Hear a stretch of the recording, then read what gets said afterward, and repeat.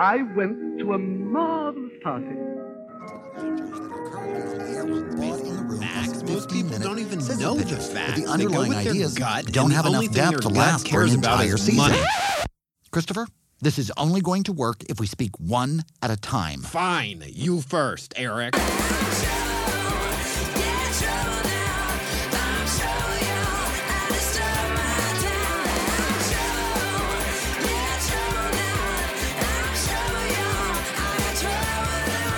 Live from the Sunset Strip in beautiful West Hollywood, California, it's the Dinner Party Show with Christopher Rice and Eric Shaw Quinn, the internet's first live comedy variety show, featuring special correspondents from the worlds of entertainment, politics, and lousy relationships. Everyone gets served. Tonight's live cast is streaming to you through thedinnerpartyshow.com with your hosts, New York Times bestselling novelists Christopher Rice and Eric Shaw Quinn.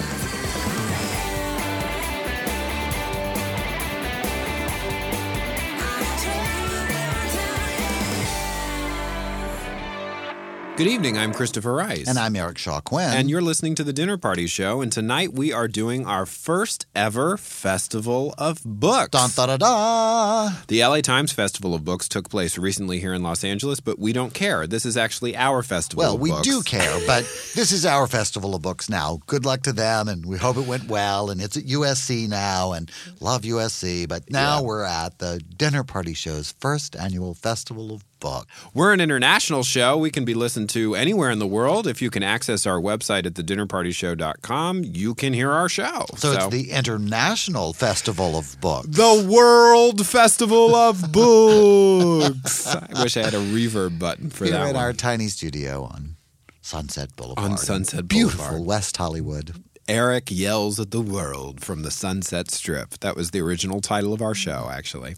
No, tonight we have two authors who are coming on the show. The first is Janet Fitch. She is the author of the Oprah's Book Club Pick and the novel that was adapted into a movie starring Michelle Pfeiffer, White Oleander. So I'm sure you've heard of her. And then we will have Leslie S. Klinger, who said we could call him Les this evening. Right. So we're going to call him Les.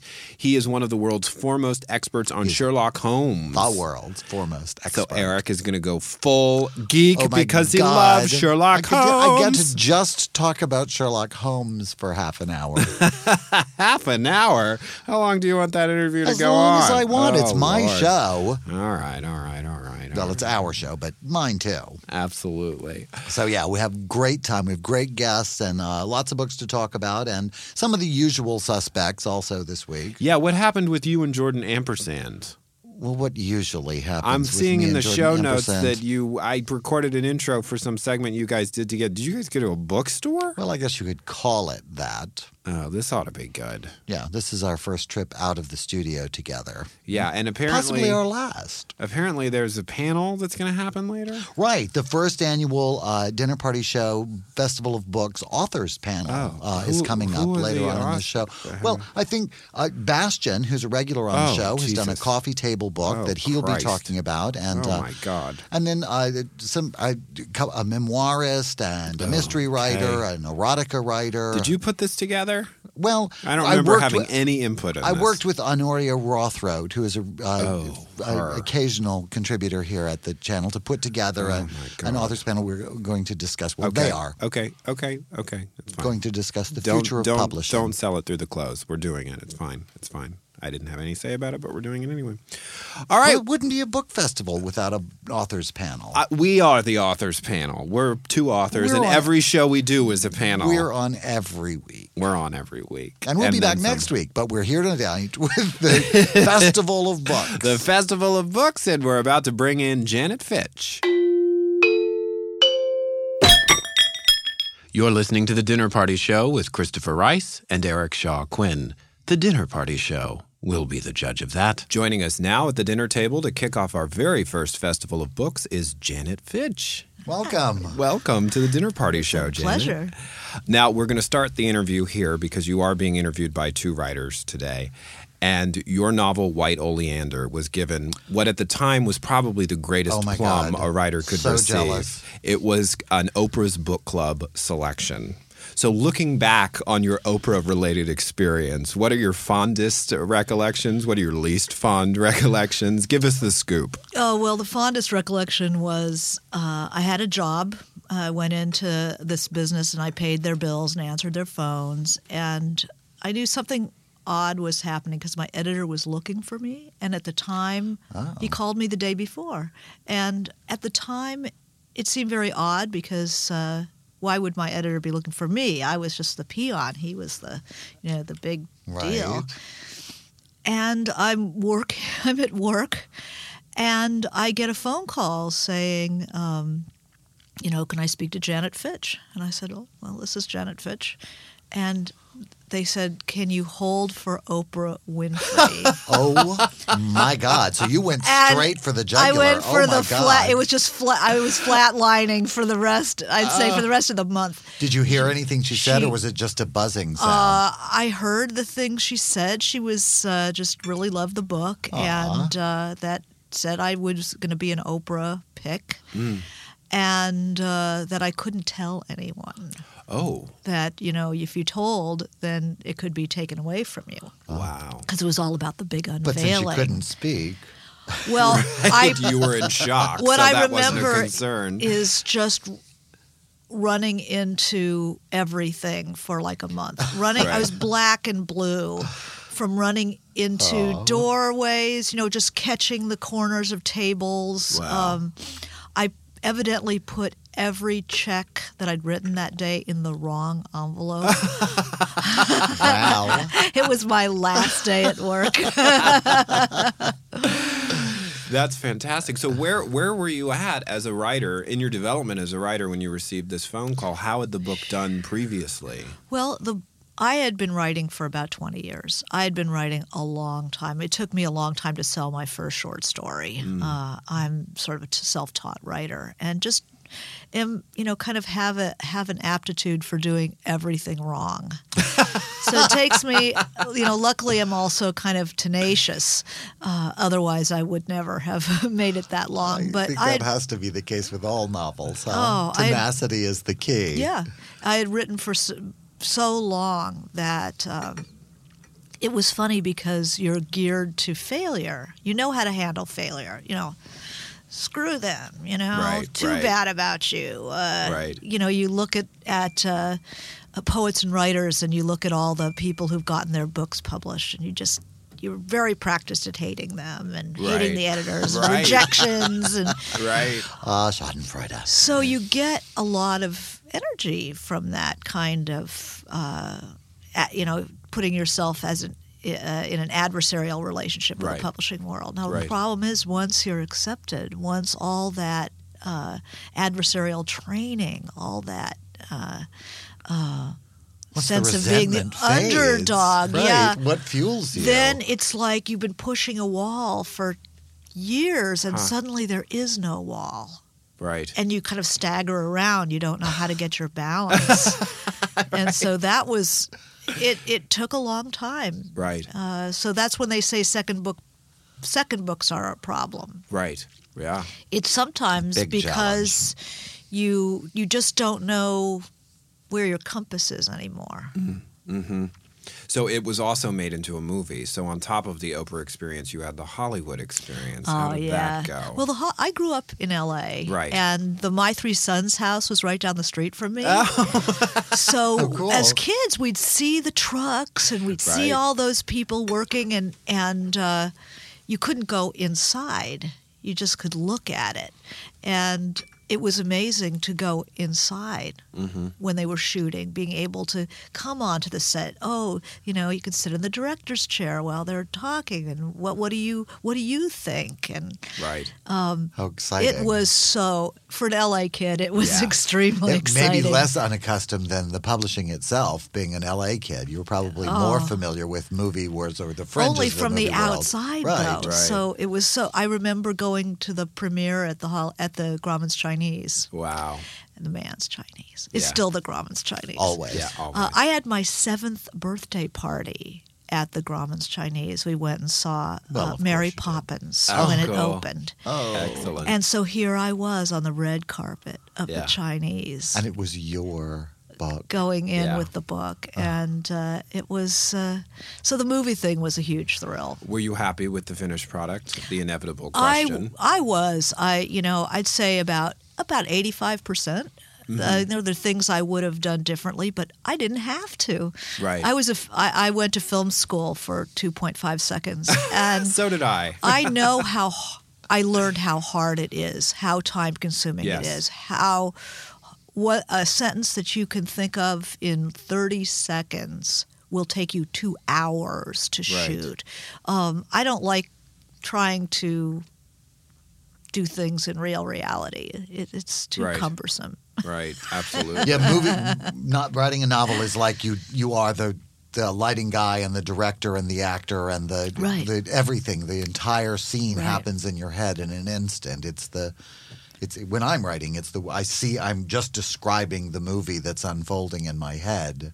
Right, but then there are all kinds of considerations. So I think the fact that they brought something like that together, big messy novel, and turning it into an elegant 2-hour experience. Absolutely. Pretty good. Well, you're listening to The Dinner Party Show with Christopher Rice and Eric Shaw Quinn. Our first guest for our very first Festival of Books is Janet Fitch, the author of White Oleander and Painted Black. We will talk about Painted Black, your second novel, when we come back. We will also talk about the novel that you're working on currently, which is about Russia. But in the meantime, we're going to take a break for a report from one of our special correspondents. This is a bookstore? Yeah, hello. Ingalls & Wilder's is a totally famous bookstore chain that's been around forever. Yeah, I know, but it sounds like a penny arcade in here. Jesus, what the hell is... When the economy got bad, Ingalls & Wilder's realized they could make more money off of remote control helicopters for kids. Are those bullets? They're not real. He'll get up in a minute. Come on, Eric Shaw Quinn. I brought you here to show you what I like to read. Do they still have any books in here? All I see are e-reader displays and computer games and stuffed animals. My favorite books are all right here. Jordan, this is a magazine section. What do you mean? I mean, there are no books here. These are all magazines. But do these involve reading? See, look. Okay. Gay teen skateboarder Temmie Johnson talks to Twink Beat about new balls-deep underwear. Christ, Jordan, I thought you brought me here to prove that you weren't dumb. No, I brought you here to prove that I read sometimes. Magazine. Okay, fine. Let's go to my other favorite section. What the hell is that thing? Oh, that's a new toy. His name is Juarez, the cursing centipede. He teaches Spanish to children. By cursing at them? You have to start with what they want to know. He only curses at children. No, he curses at anyone who steps on him, and you stepped on him, so watch where you're going. This place is a pigsty. Here we go. Okay, the young adult section. I can do this. Harry Potter, Hunger Games. Are those the books you like to read, Jordan? No, those are for kids. I relate to most of what's in this section because it's about how to deal with a lot of hot guys liking you at once. Not exactly what I took away from Harry Potter, but okay. I didn't take away anything from Harry Potter except British boys are all gay and want to talk about their wands all the time. What am I doing here? Here's my favorite book of last year. It's called Stand Up, Girl. That actually sounds kind of gritty and realistic for the young adult section. Yeah, it's about a girl who is half owl who has to enter into a contest where a really hot warlock pulls on her right arm and a really hot centaur pulls on her left arm at the same time, and she can't lose her balance. Or else what? Her entire family will be fed to werewolves while she's forced to watch. Oh, my God. It's about finding your place in the world. It's torture porn for horny teenage girls. There's a new kind of porn? This sounds awful. Well, whatever. She doesn't lose. She's half owl. She just flies away. Don't step on that centipede again. You're being so hostile for no reason. I'm being attacked and yelled at by toys inside what is supposed to be a bookstore. Meanwhile, you've done absolutely nothing to prove to me that you're not dumb. I never said I was bringing you here to prove that I was not dumb. I like being dumb. Dumb people have more sex because they're not always thinking it all the way through. They're not like, maybe that's too close to the skin to be a real Prince Albert, and you were on Grey's Anatomy one time, so why should I even care anyway? Jordan, what did you bring me here to prove? That dumb people read. Was that ever in dispute? Yes, you and Christopher always act like all this reading you do is what makes you smart. But what makes you guys smart is that you guys never have anything to do except like an internet radio show and writing novels and going on the road to promote them. But whatever, my point is that it's not the reading that makes you guys smart. It's the sitting at home thinking all the time. And I can't do that because people like me are always out having fun. Listen to me, you flaccid little cocksleeve. No one at the dinner party show has ever complained about you being dumb. Dumb people can be lovely. They can be kind. They can be generous. No, the problem with you, Jordan Ampersand, is that you have the demeanor and the values of a mean girl from high school who has just been given a red wine enema. Oh my God, that happens in this book right here, Merlot Millie's homecoming for song. God's sake. This girl Millie is elected homecoming queen, and then her rival gets a big bottle of Shut red wine. up, Jordan. It's a story about the dangers of competition and substance abuse. And this is a question of values. It's your values that are screwed up, Jordan, not your brain. Prattle on all you want about your fake near-death experience and your phony newfound spirituality, but there is something deeply wrong with the way you choose to view the world, and the ideas that are truly going to challenge your worldview are not going to come from Twink Beat magazine or some cursing stuffed caterpillar named after a violent border town. They're going to come from books that make you consider yourself in relationship to the world as it is actually unfolding before you. What if I don't want my worldview challenged? Then you will be forever without the tools to stop me from challenging it. I've got this tool. What? Put that down. This instant. Jordan, put that down. No. Jordan.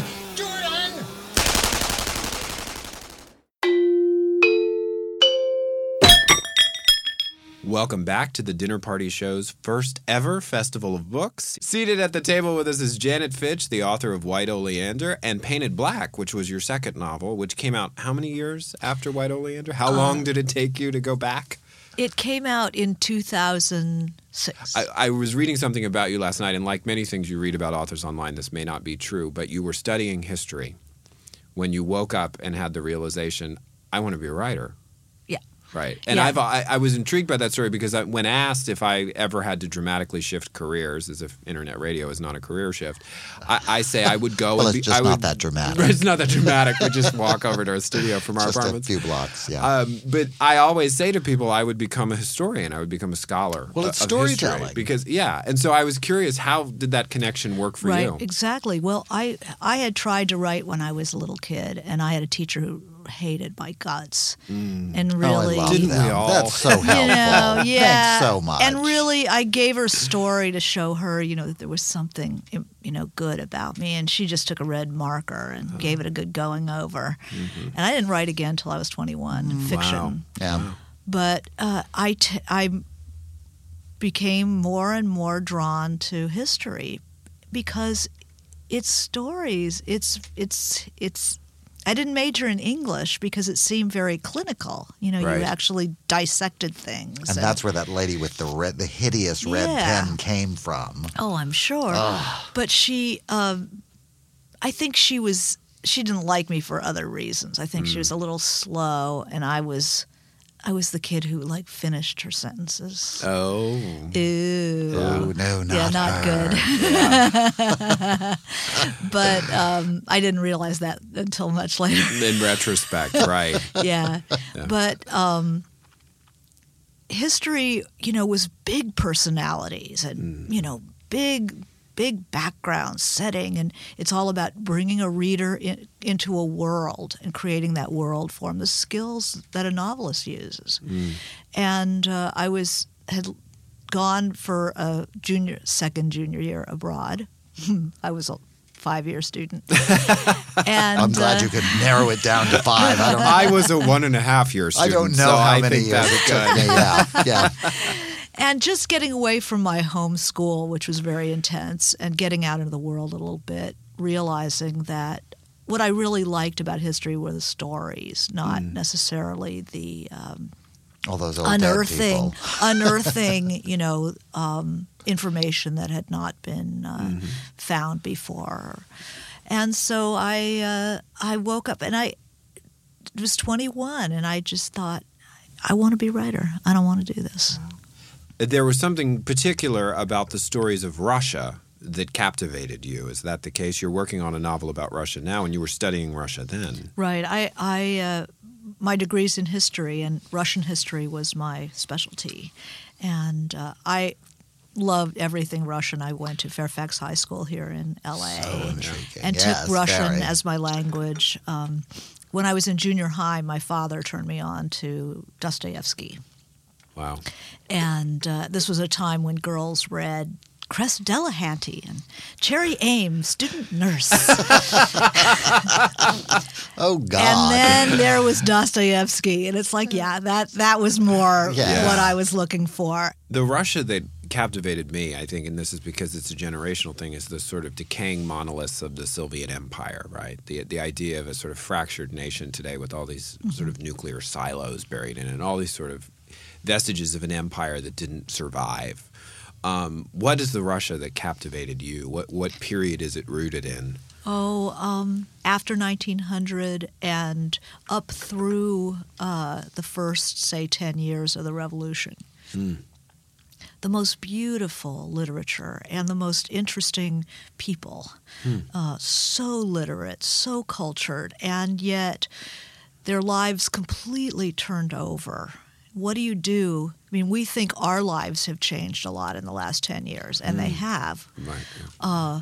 But imagine, as an educated person, living through a revolution. An actual revolution, right? Not just, And then, suddenly, maybe I can't afford to go to Starbucks every day or have my clothes dry cleaned. Or there's no Starbucks it's anymore. Like boo-hoo. Or there's no currency, or the governmental but what happens form has when changed completely. you can't, how do you work? Right.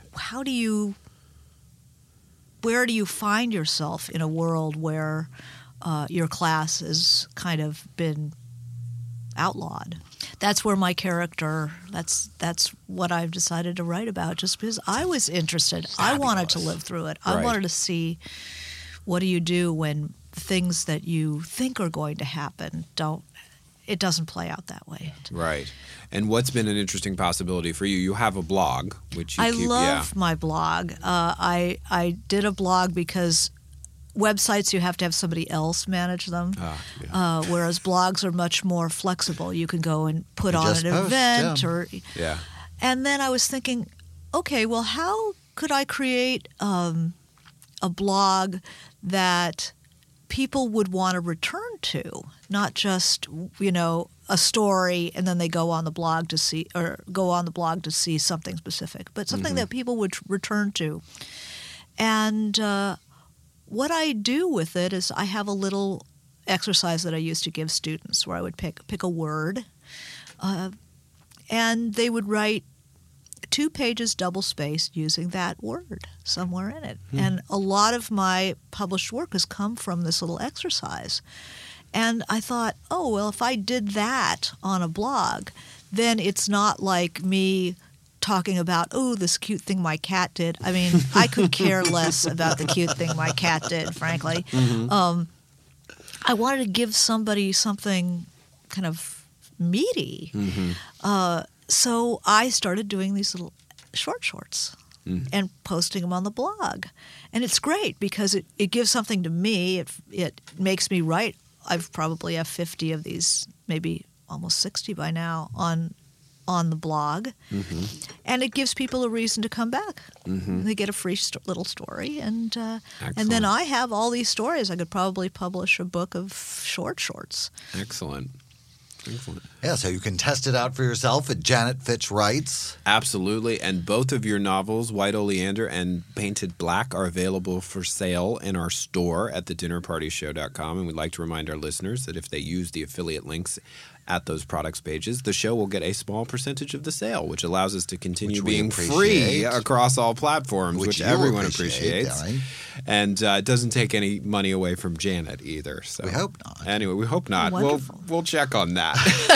We'll get back to you. I'm pretty sure about that. Janet, thank you so much for joining us for our first Festival of Books. Absolutely. And come back when Marina's finished. And we'll talk some more about that when you're getting ready to go out on book tour. Oh, boy. Absolutely. And you're listening to The Dinner Party Show with Christopher Rice and Eric Shaw Quinn. We'll be back shortly. Do you wish you had more time to read? Is there a stack of books piled on your nightstand or filling up the hard drive on your Kindle? These days, people are busier than ever posting meaningless shit about themselves on Facebook. So, if you're going to get any reading done, you need a solution that's going to make time, not take time. E-readers are great, but they only speed up the time it takes to get a book into your hands, not your brain. That's why we invite you to try Crystal Meth, a widely available stimulant that can be assembled in most home kitchens from a variety of household products that are sort of stringently regulated. Crystal methamphetamine has been shown to cause a marked increase in productivity for a period of 3 to 4 days before the user collapses into a scab-picking ball of paranoid delusions in one corner of their foul-smelling bedroom. But those 3 to 4 days can offer you an unlimited passport to the world of great literature. Watch the stack of novels on your nightstand disappear as they're replaced by a half-assembled transistor radio, a tub of Crisco, and a giant black dildo. Better yet, avid readers under the influence of crystal meth report an enhanced reading experience of some of the great classics of English literature.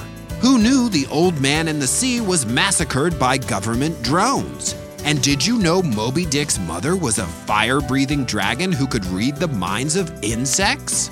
These are just some of the experiences readers on crystal meth have enjoyed before ending up in a mental health facility. So no more excuses. If you find yourself at another dinner party wishing you had more time to read, leave the party, call your cousin who ruined your other cousin's wedding with that insane toast that didn't make any sense, and see if he's got any good stuff. Crystal meth. Don't take the time, just breathe deep and make the time. Welcome back to the Dinner Party Show. I'm Christopher Rice. And I'm Eric Shaw Quinn. And our guest is here, Leslie S. Klinger. Les Klinger or Leslie S. Klinger? How would you like to be referred to today? Just as we said earlier, either way on the check is fine. Okay. So, well, we already failed to send you a driver, which you were hoping for, but you did a great job of parking earlier, so Thank that's you. nice. Thank you. You were a great coach. Absolutely. Next time we'll send me to drive you, and then you'll never ask no, that we again. won't. No, we won't. Christopher's ridden with me to Malibu before. Well, actually, Leslie was my mother gave me that name years ago, as mothers do. And for a long time, it was sort of one of those names where I didn't really like it. I didn't want to use it. And then when I started practicing law, I thought, gee, that looks kind of nice on a business card. Yes. And when I started writing, it was like, well, and I put the middle initial in too. It looks, looks like I'm a real writer. Absolutely. Very impressive. Yes, my initials are ESQ, so I wonder if there was some plan in picking the name. Nice. My middle name is Stewart, and I've actually thought about that. What I probably need is to hyphenate, like Leslie Stewart Klinger. That's that's very impressive. Very English sounding. I started using all my names because it stuck out further in the margin in programs. This is very smart. Very fancy. Really the fancy name. The addendum to your name, which we want to mention today, is world's foremost Sherlock Holmes expert. Which is why he's here for the Festival of Books. Absolutely. You are the author of the annotated Sherlock Holmes. Did I get the name of the book correctly? The new annotated Sherlock Holmes. Annotated For reasons that I'll talk about. Well, I'll talk about that. Actually, the old one is a wonderful book by a man named William S. Baring-Gould. See? Hyphenated. Baring-Gould. There you go. It came out in 1967, and it's the reason that I'm a Sherlockian. I mean, that book hooked me, And I became fascinated. And what caught you? What? The footnotes caught my attention. It's when I was in probably most people read a few stories, when they're in school. They didn't really make a mark on me. I was a huge science fiction reader, but the Sherlock Holmes stories sort of didn't really impress me. And then I reread them in law school and discovered this cult, this 100 years of fandom that had gone on, of people writing about Holmes, studying Holmes intensely, and as I say, why do you think that is? Why Sherlock Holmes? Well, I think there's a lot of. I'm a fan, things. So you don't have to convince me. I think there's a lot of things. I mean, part of it is simply that they're clever mysteries, but I think that's not really much of an explanation anymore, because when you read the stories, a lot of the stories seem cliched. They seem cliched because Conan Doyle invented these things. Right. I mean, in one of the stories, the butler did it. And in another one, there's we find a corpse which has had its face shot off by a shotgun. Now, every modern reader knows that that's going to mean that that's not the corpse of the person we think it is. Right. And of course, that's in fact what happens. But, but he Conan Doyle invented those the first things. time. So it's not really the cleverness of the mysteries. I think it's the relationship between Holmes and Watson. That's a very significant part of it. This wonderful friendship that we kind of like to imagine we can participate in. Some of it is false nostalgia for the Victorian age. Which we probably wouldn't like at all. Well, that's right. That's why I say false. False because we didn't really live through it. It just sort of seems like it was a golden age. Was there penicillin? Because Eric says he doesn't want to live a day before penicillin was invented. No, there wasn't. Penicillin, no penicillin, gas lights, it was coal a bad fires, time bad air. To be a person of color, to be a person that wasn't a straight male of the upper middle class. It just was not it was So it was an interesting time. You're an old rich white guy. It was a good time to be alive. Exactly. As pretty much is still the case, but we've allowed a few other people some time on the stage more recently. So there's that element, and then I think just the character of Holmes too. I think that the bohemian nature of Holmes. I like to think of him as somebody who deliberately chose to stand outside society. And he doesn't follow the rules. And we'd all like to imagine that we could thrive being like that. I think it's probably pretty unpleasant, but he seems to make it effortless. The thing that I love about Sherlock is his unflinching competence. One of the things that drives me mad with a lot of modern detectives is that they're kind of idiots. They get it wrong and get it wrong and get it wrong and get it wrong, and then in the last act they finally get the piece of evidence that shows them Holmes is never wrong. He's always in charge. He's always right from the start. He's got it. He's not screwing around. He's not making a series of mistakes that lead him to the end. He is making a series of astute and accurate assumptions. That sort of competent certainty gives me almost a sense of security. Yes. I feel like Holmes is going to take care of me. Absolutely. And again, it's something we'd like to imagine that we could be, that kind of confident and competent.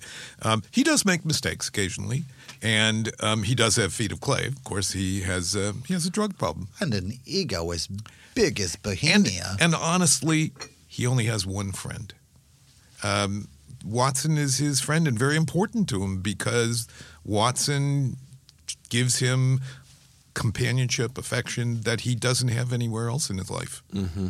I've been swept up by the Cumberbatch Yes. adaptation. How do you are you a fan? Well, or? I love the scripts. The scripts are very exciting because they're very carefully drawing elements out of the original stories and sort of embedding them as little candies into the stories. And I love that. I actually have done live tweeting during the broadcasts for PBS, sort of trying to – I call them tweet notes, sort of little footnotes about, this is from that story and this is from this. Brilliant. I love all that idea. And let's hear your Twitter handle for those who want to. L. Klinger. Very Klinger. clever. I'm in. So because they're like little. They call them Easter eggs in program parlance. The little bits of there's this one and there's that one. Exactly. I remember that. I know how this fire turns out. And they're delicious. But I must say, although I admired the acting, I don't like this Sherlock Holmes, and I'm not sure we're supposed to.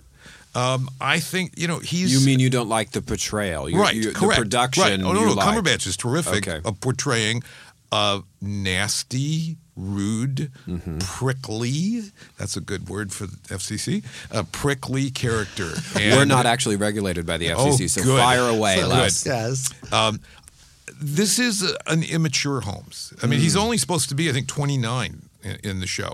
And so we're seeing Holmes before he's turned into a mensch. He's not really become the man that he will be that we can love later. He's not very lovable.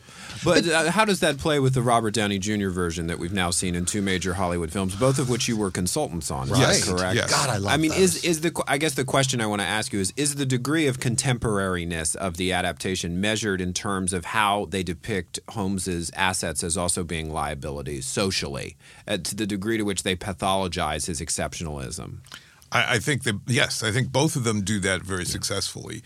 Robert, in a slightly different way, but, he's clearly a misfit and doesn't much care who figures that out. Yeah, it's the thing that I love about the Cumberbatch version. I'm a fool for the Guy Ritchies. Those are just, I love Guy Ritchie anyway, and those movies are so much fun. But the Cumberbatch one is, the thing that seems to me so brilliant about the choice is that what would Holmes be like if we lifted him out of the protection of being a white male in Victorian society and dropped him into modern society with the same sort of personality and disdain and dismissiveness for everybody else? I wonder if this isn't kind of how that would – it's almost like time travel.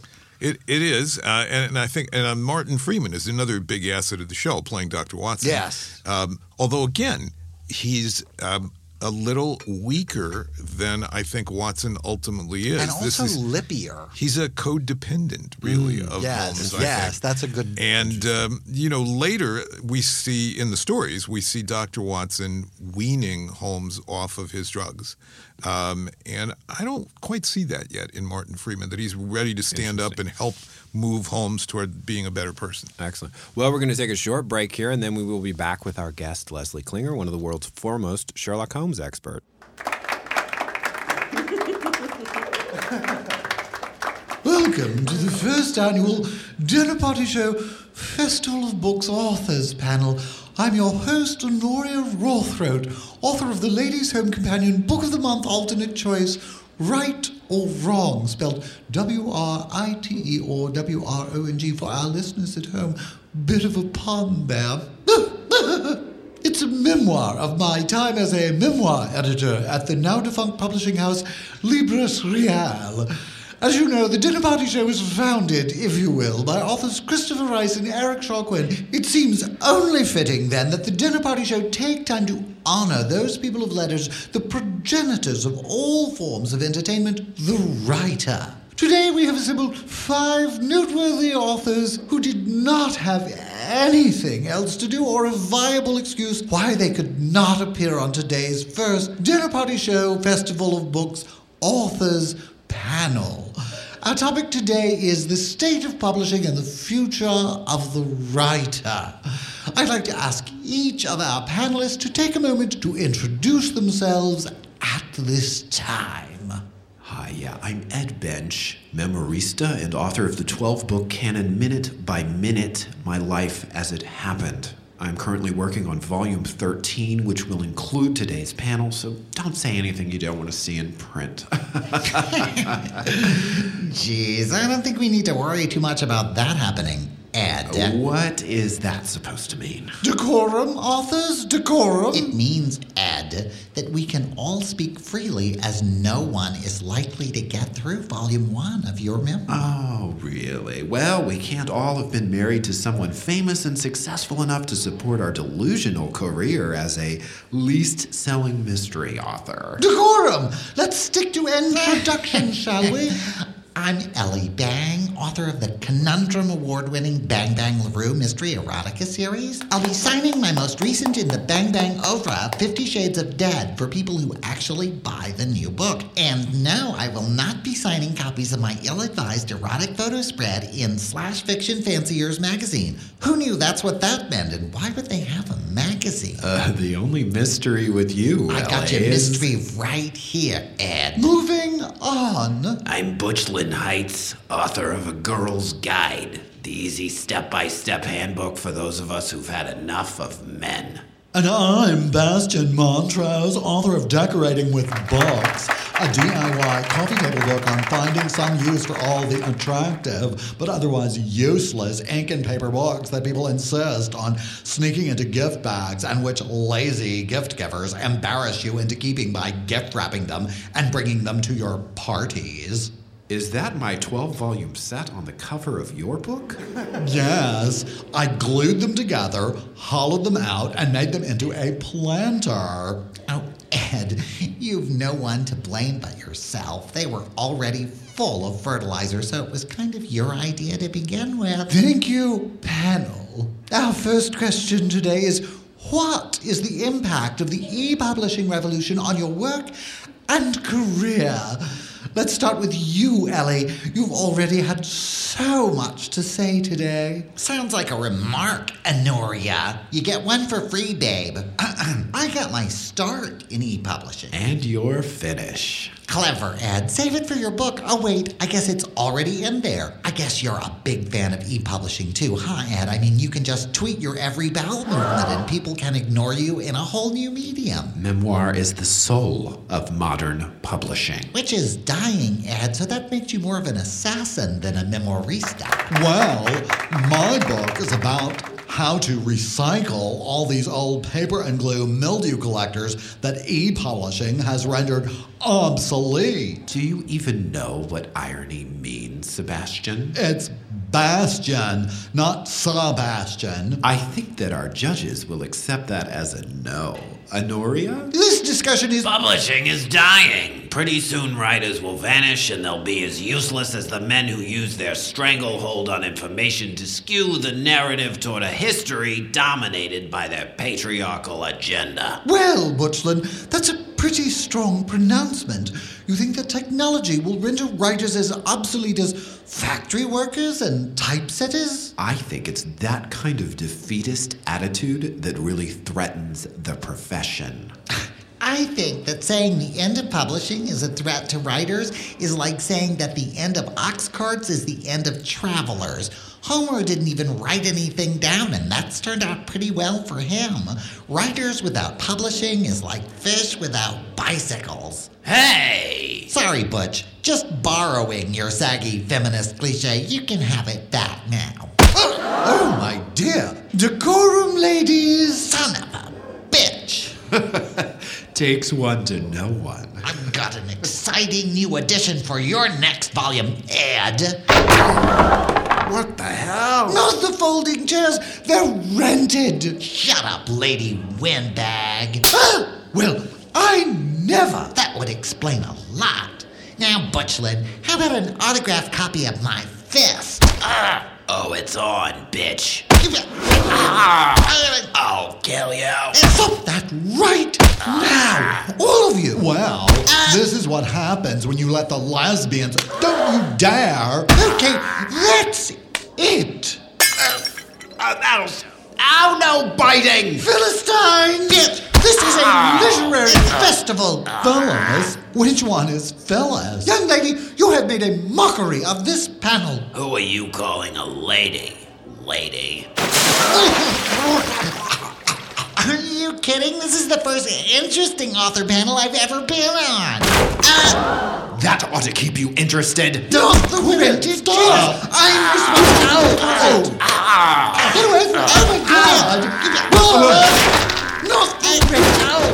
This has been the first annual Dinner Party Show Festival of Books Authors Panel. We take you now to the Dinner Party Show Festival of Books Author Interview Series, already in progress. Welcome back to the Dinner Party Show. I'm Christopher Rice. And I'm Eric Shaw Quinn. And our guest this evening is Leslie S. Klinger, one of the world's foremost experts on Sherlock Holmes. We did a panel recently at a mystery conference in Cerritos at their library there, which is actually rather remarkable. Wonderful library. And you were on the panel with me, and you began to drop hints about a very shadowy and mysterious organization called the Baker Street Irregulars. The Baker Street Irregulars is, there's some visibility. It's not like the CIA. We're not totally underground. The Illuminati. Or at least you're not admitting. The BSI is elite in this sense. You don't apply for membership. You basically get invited to attend the annual dinner of the irregulars, and if you turn out to be a clubbable person, after a few years, you'll probably be invited to become a member of the irregulars. There's about 300 irregulars in the world. The organization is actually going to celebrate its 80th birthday next year. My.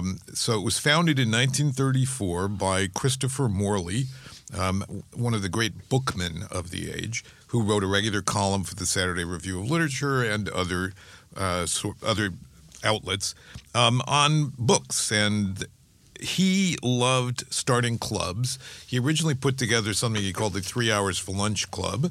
And it was a group of his friends who would, they'd have martinis, they would talk books. And over again, they would return to their favorite books, which was Sherlock Holmes. Now, you got to remember, sort of in 1934, Conan Doyle had died in 1930. The last Holmes story appeared in 1927. So, I mean, there was this long period, almost 40 years between the first Sherlock Holmes story and the last appearing in print. So there's this enormous fan base that had built up, and people loved the stories.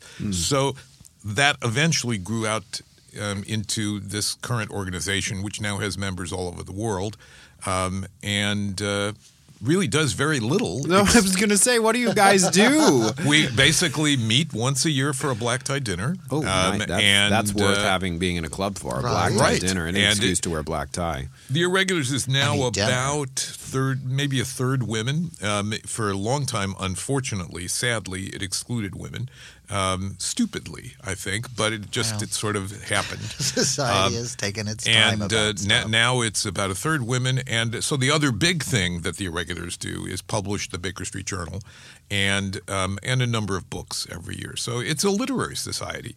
The Baker Street Journal has for 60-plus years been the journal of amateur scholarship about Sherlock Holmes. Hundreds and hundreds of pages. Christopher Morley famously said, "Never has so much been written by so few for so few." I love the obsession. As a writer, one could hardly ask for greater tribute than 90 years after your death, people are still writing extensively about your entirely fictional characters that you stopped writing about in 1927. Fictional? Oh. I teach a class at UCLA Extension on Sherlock Holmes and his world, and I usually take the first half an hour or so to talk about Sherlock Holmes was born in 1854. His parents were country squires. Here's what we know about his education and so on. And sort of go through the career, and usually somebody puts their hand up and says, "Excuse me, Professor Klinger, I'm confused. Is Sherlock Holmes real or fictional?" And I always say the same thing. Yes. Which is the attitude of the Irregulars. We try to be respectful and of course, I mean, Conan Doyle, someone has called him the founder of the feast. And so we don't deny that he existed, but there was a game for a long time that he was the, quote, literary agent. We know that he helped Dr. Watson get these stories published. Yes, of course. I described in a piece that I wrote recently about, it was sort of a biography of Dr. Watson, explaining that poor Watson really tried hard to get his reminiscences published and eventually turned to his friend Conan Doyle to help him. Conan Doyle was able to sell A Study in Scarlet, which was the first of them, but the publishers dastardly insisted that Conan Doyle's name appear as the author because he was a known commodity. Right. He'd actually written some things before that. So poor Watson sort of stuck with this, and the public eventually came to accept it, and so the publishers kept insisting. And so his whole career, by Dr. Watson, but his name was on the spine. So. Interesting. We spoke earlier about the fact that you were a consultant on both of the Guy Ritchie movies starring Robert Downey Jr., and apparently there was a lawsuit relating to those films. Well, there's a lawsuit about the rights to Holmes in general that you've actually filed. Right. Yes? It's actually the beneficiaries of the lawsuit will be perhaps Warner Brothers, CBS TV, and others. But no, they're not involved in the case. As Eric says, I filed this suit. What happened was 2 years ago, Laurie King and I put together an anthology called A Study in Sherlock. This was stories by wonderful writers mystery writers primarily, that we asked to be inspired by the Sherlock Holmes stories and to write something new. In the course that was published by Random House, and in the course of the publication, we received a letter from the estate saying, cease and desist. You have no right to use the character of Sherlock Holmes. We said, of course we do. The character is in public domain. But Random House, in their publisher's wisdom, said, we can't afford to fight this. We're going to pay them for a license. We were very upset by that, but the Random House paid for it themselves and licensed the character. So flash forward now to the present time, we are putting together a second anthology with an amazing group of writers. I mean, Sarah Paretsky has written a story for us, Michael Connolly, the Jeff Deaver, etc. Big name folk. We have a different publisher, and once again, we received a letter from the estate saying, you can't do that without our permission. And the publisher then said, well, I certainly can't publish this book if you don't have the rights. And so I filed suit in the Northern District of Illinois against the Conan Doyle estate, basically asking the court to determine that no one needs a license to write a new story about Sherlock Holmes. The reason is simple. There are 60 stories that Arthur Conan Doyle wrote about Sherlock Holmes. 50 of those 60 stories are in the public domain in the United States. All 60 are in the public domain outside the United States. The defining characteristics of the characters of Holmes and Watson are clearly laid out in those 50 public domain stories. To me, and according to other cases, that means you can't protect the character anymore. Unless you're specifically doing one of those 10 stories. Of course. If you're doing one of those 10 stories or you're doing a character that only appears in one of those 10 stories, you need permission. But the Conan Doyle estate says, no, it's a unified character. The character wasn't finished until the last word was written by Conan Doyle, and therefore you need our rights. And it's not even really the Conan Doyle estate. It's somebody who owns the rights. It's Sheldon Reynolds. No, that's a different contender for the rights. That's called Baskerville Investments. That's a company that acquired the rights. They have lost several times their fight, saying they actually have the rights. This is the heirs of Conan Doyle. Actually the This family. is Conan Doyle Limited. Right, it's a company owned by certain collateral heirs, not children or not grandchildren. It's collateral heirs of Conan Doyle. So, no, I don't think there's any doubt that they own the copyrights to the 10 stories that remain in copyright. It's the character. And somebody dubbed this a few years ago in an article with the wonderful word copy fraud. This is basically, it's not the Conan Doyle estate alone. There's others. The Burroughs estate, for example, has aggressively tried to stop people from writing Tarzan stories or John Carter stories, even though, again, those characters are probably in public domain. Because what defines the movement of a character into the public domain? Well, certainly, it seems to me that if all 60 stories were in public domain, that's the end of the argument. That will years, happen anyway. by 2023, I think. And what is 60 determining stories. that process? So, in the United States, copyright lasts for 95 years after the date of publication. So the last story was published. Even if the author, I thought it was from even the death if the author of the author. dies. No, that's in the UK. It's 70 years after death. In the U.S., it's 95 years after publication. Oh, wow! Anything published prior to 1922 is public domain, because the Bono Act extended for only a limited number of stories. So there are stories, the last 10 stories are going to be expiring basically. The first then was published in 1923, I think, so that'll be 2018 that one of the stories will slip in. And by 2022, the last story published in 1927 will have run its course. It will have had protection for 95 years. Up until then, the case law that does exist on this point says what I said earlier. If the predominant characteristics of the character are in the public domain, you can't protect the character anymore, just the copyrighted stories.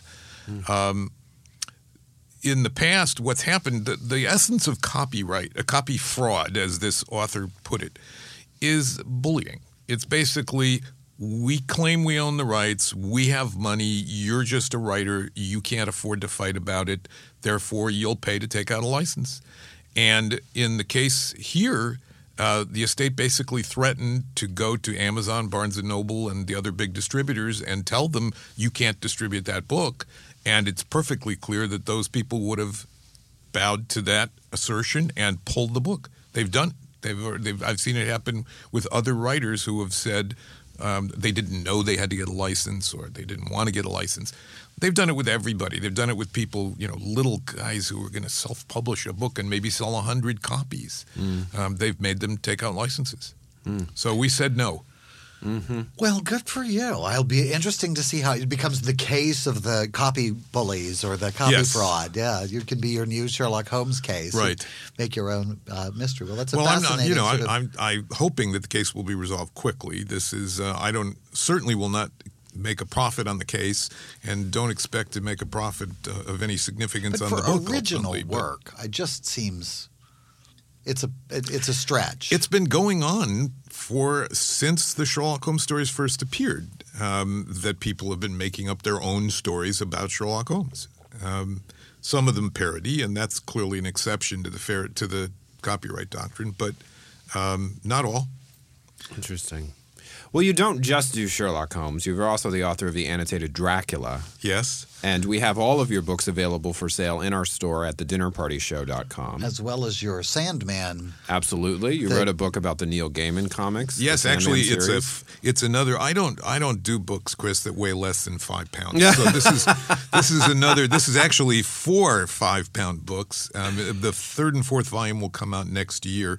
It's the original Sandman comics, all 78 issues, reproduced in full size with, I think, 1,500 footnotes explaining more than you ever wanted to know. Footnotes. Of course. Well, that was actually a very interesting project because I didn't know much about how comic books were written, but these days they are written.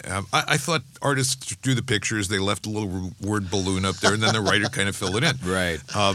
They're written with scripts, and the typical comic book script may be twice or 3 times the length of the comic itself. These are kind of a combination between a movie script and a storyboard, and they are detailed discussions, panel by panel, of what the writer wants to see. And that's what you capture in these books. And that's what I tried to capture in the footnotes, is material that's in the script that nobody's ever seen. Excellent. So. Well, thank you very much for joining us today for our first ever Festival of Books here Absolutely. at the Dinner Party Show. Welcome to the very first annual, and all of Les's works are available through the website. Absolutely. So check the store page and check into all of these fascinating compendiums. And of course, from our as favorite footnoter. always, we have to remind you that if you do use our affiliate links, the show does get a small percentage of that sale, and that helps us to continue bringing you the Dinner Party Show for free and for fun across all platforms. We're having fun. We hope you are. Absolutely. We hope you had fun too, Les. I did. Excellent. Well, if not, the cookies are pretty good. Absolutely. Worth the trip. Thanks for coming. We'll be back in a few moments here on the Dinner Party Show. You're listening to The Dinner Party Show with Christopher Rice and Eric Shaw Quinn. I'm Christopher Rice. And I'm Eric Shaw Quinn. We've made every effort to make sure you can access our show for free across a variety of platforms. We debut a live show every Sunday evening at 8 p.m. Eastern, 5 p.m. Pacific on the player at our website, www.thedinnerpartyshow.com.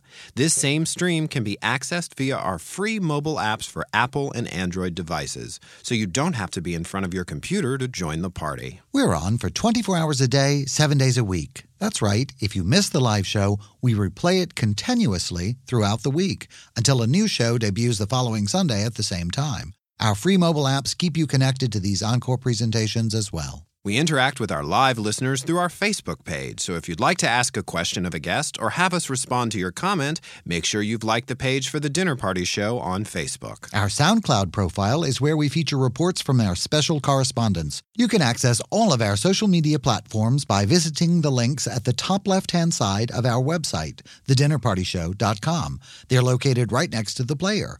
YouTube is where we post backstage video, and Twitter is where we spotlight quotes from the show and breaking dinner party show news, including announcements about upcoming guests and special episodes. For our podcast listeners, a complete unedited podcast of the entire show posts to iTunes the day after the episode debuts. We also have a show archive on our website, which allows you to stream or download complete episodes. Our production quality is high, and so, rather than compressing the sound file and sacrificing quality for our non-live listeners, we break our podcasts into 4 bite-sized servings. For our iTunes subscribers, if you'd like to have entire episodes downloaded automatically, make sure you've checked the setting Get All Episodes. Otherwise, only the first serving will download automatically. At the risk of turning our entire show into a series of technical announcements, we're going to shut up now and get back to the live cast already in progress. I'm Eric Shaw Quinn. And I'm Christopher Rice, and we've taken away all your technical excuses not to listen to the Dinner Party Show. Well, I think that was really interesting. Maybe we convinced some people to read books again. I think that our listeners are big book readers, or they wouldn't be listening to us in the first place. Okay, if you say so. We want to remind you that everyone who was on the show this evening, except for our panel authors who are all in trouble, have titles available through our store. Leslie Klinger has multiple books. I think he has 7 books we have available in our store, which include the annotated Dracula and the annotated Sherlock Holmes. Janet Fitch has 2 novels, which she discussed earlier this evening, White Oleander, which was made into the film with Michelle Pfeiffer, and Paint It Black, both of which were set in Los Angeles, and she is an LA native. Many of our previous guests and all of our previous author guests, their books are also available on the Dinner Party Show website, on the store page. And if you buy through the store page and use our affiliate links, you're helping to support the Dinner Party Show without depriving the authors of a penny of their own income. Absolutely. And everything that you buy during that visit, if you click through on one of our links, we get a percentage So of. do your Christmas shopping and buy some groceries. Absolutely. So if you want to go on Amazon or Barnes & Noble or iTunes and you don't feel like buying our guest products, go on and buy something else. Just get something for the house. Stock up. Get yourself something cute and expensive. Absolutely. We want to continue bringing you the show for free, and this is a great way for you to support us in a way that won't make us beholden to any big, bad, evil corporate sponsors, although I can't see Eric being all that beholden to anyone, least of all a corporate sponsor. Can't imagine that happening. Although, if they brought us large truckloads of money, we'd take it. I just don't see about being beholden. The last time you said that, some people on the Facebook page got it. They were like, careful, Eric. Careful who you sell your soul to. I'm not selling my soul at all. Just be clear. They can bring as much money as they want. I will still not be beholden. That's not happening. Excellent. Well, also this week on our website, we're debuting the special correspondence page. We are collecting the best reports from our special correspondents like Breck Artery, Joan L. Sams, Jordan Ampersand, Eric's favorite, and we're making a dedicated page on the website. Those clips have typically been hosted on our SoundCloud profile, and they're still there, but now we're organizing them as part of the site itself in a very fun and easy-to-use format. So you can click through very easily and listen to some of your old favorites and maybe catch up on some that you might have missed, although we hope you're here every week. I know that sometimes other things happen. I don't know. I think like Justin a blackout. and Samiko have almost perfect records, and Buffy does too. Yes, let's hear it for the Perfect Attendance Perfect Club. Attendance. Michael Minch is another one. Freddie Espinoza. They're all pretty regular, I have to say. Good. Glad to hear it. And we appreciate the support. So we're doing something for the first time next Sunday, or the week following next Sunday, and it is our first ever marathon. That's right. We are re-airing every single episode that we have done on the live stream. Yes, make no mistake, Christopher and I will not be running anywhere unless somebody is chasing us. Absolutely. And my name for the marathon was shot down in our business meeting yesterday. I wanted to call it Chariots of Ire, but apparently that's not enough about humor and levity. That can be the subtitle. The Dinner Party Show, first annual marathon, Chariots of Ire. That could be a collection of Eric's rash pronouncements of the week. We can call it Chariots of Ire. So beginning at the usual time, Sunday, 8 p.m. Eastern, 5 p.m. Pacific, we will begin by re-airing our premiere show with our special guest, Anne Rice. And then the shows will continue to repeat on a loop every day. And so if you plug into our stream at any time of day, you will not be hearing the same show. It's a great time to treat us like we're a real radio station and to tell your friends about us. And they can catch up on past episodes, or you can just leave it on and entertain all of your guests at your house. There's 48 hours of continuous programming, so you can listen to 2 days. 48 hours. You can listen to 2 days of the Dinner Party Show without ever hearing the same thing twice until day after tomorrow. Unless you go to sleep at some point, but if you're high on drugs, it's a great thing to listen to. I think our show is great if you're on drugs. I think our show is great pretty much any way you listen to it, but I can't imagine that would hurt. It goes better with drugs and donuts. Donuts, yes, definitely donuts or coffee. So at 8 p.m. Eastern, 5 p.m. Pacific on Sunday, May 5th, we will begin the 48-hour marathon of all of not just our greatest hits, but all of our hits of the Dinner Party Show. That's right. We're going to re-air every single show we've done, beginning with our premiere episode featuring special guest Ayn Rand, super capitalist. No, that's Anne Rice, world-famous vampire novelist, and my mother, and Eric's girlfriend. So, yes, we're starting that. Tune in for almost more Dinner Party Show than you can stand. Absolutely. In the meantime, I'm going to continue to be Christopher Rice. And I'm going to always be Eric Shaw Quinn. And you've been listening to the first ever Dinner Party Show Festival of Books. Thanks.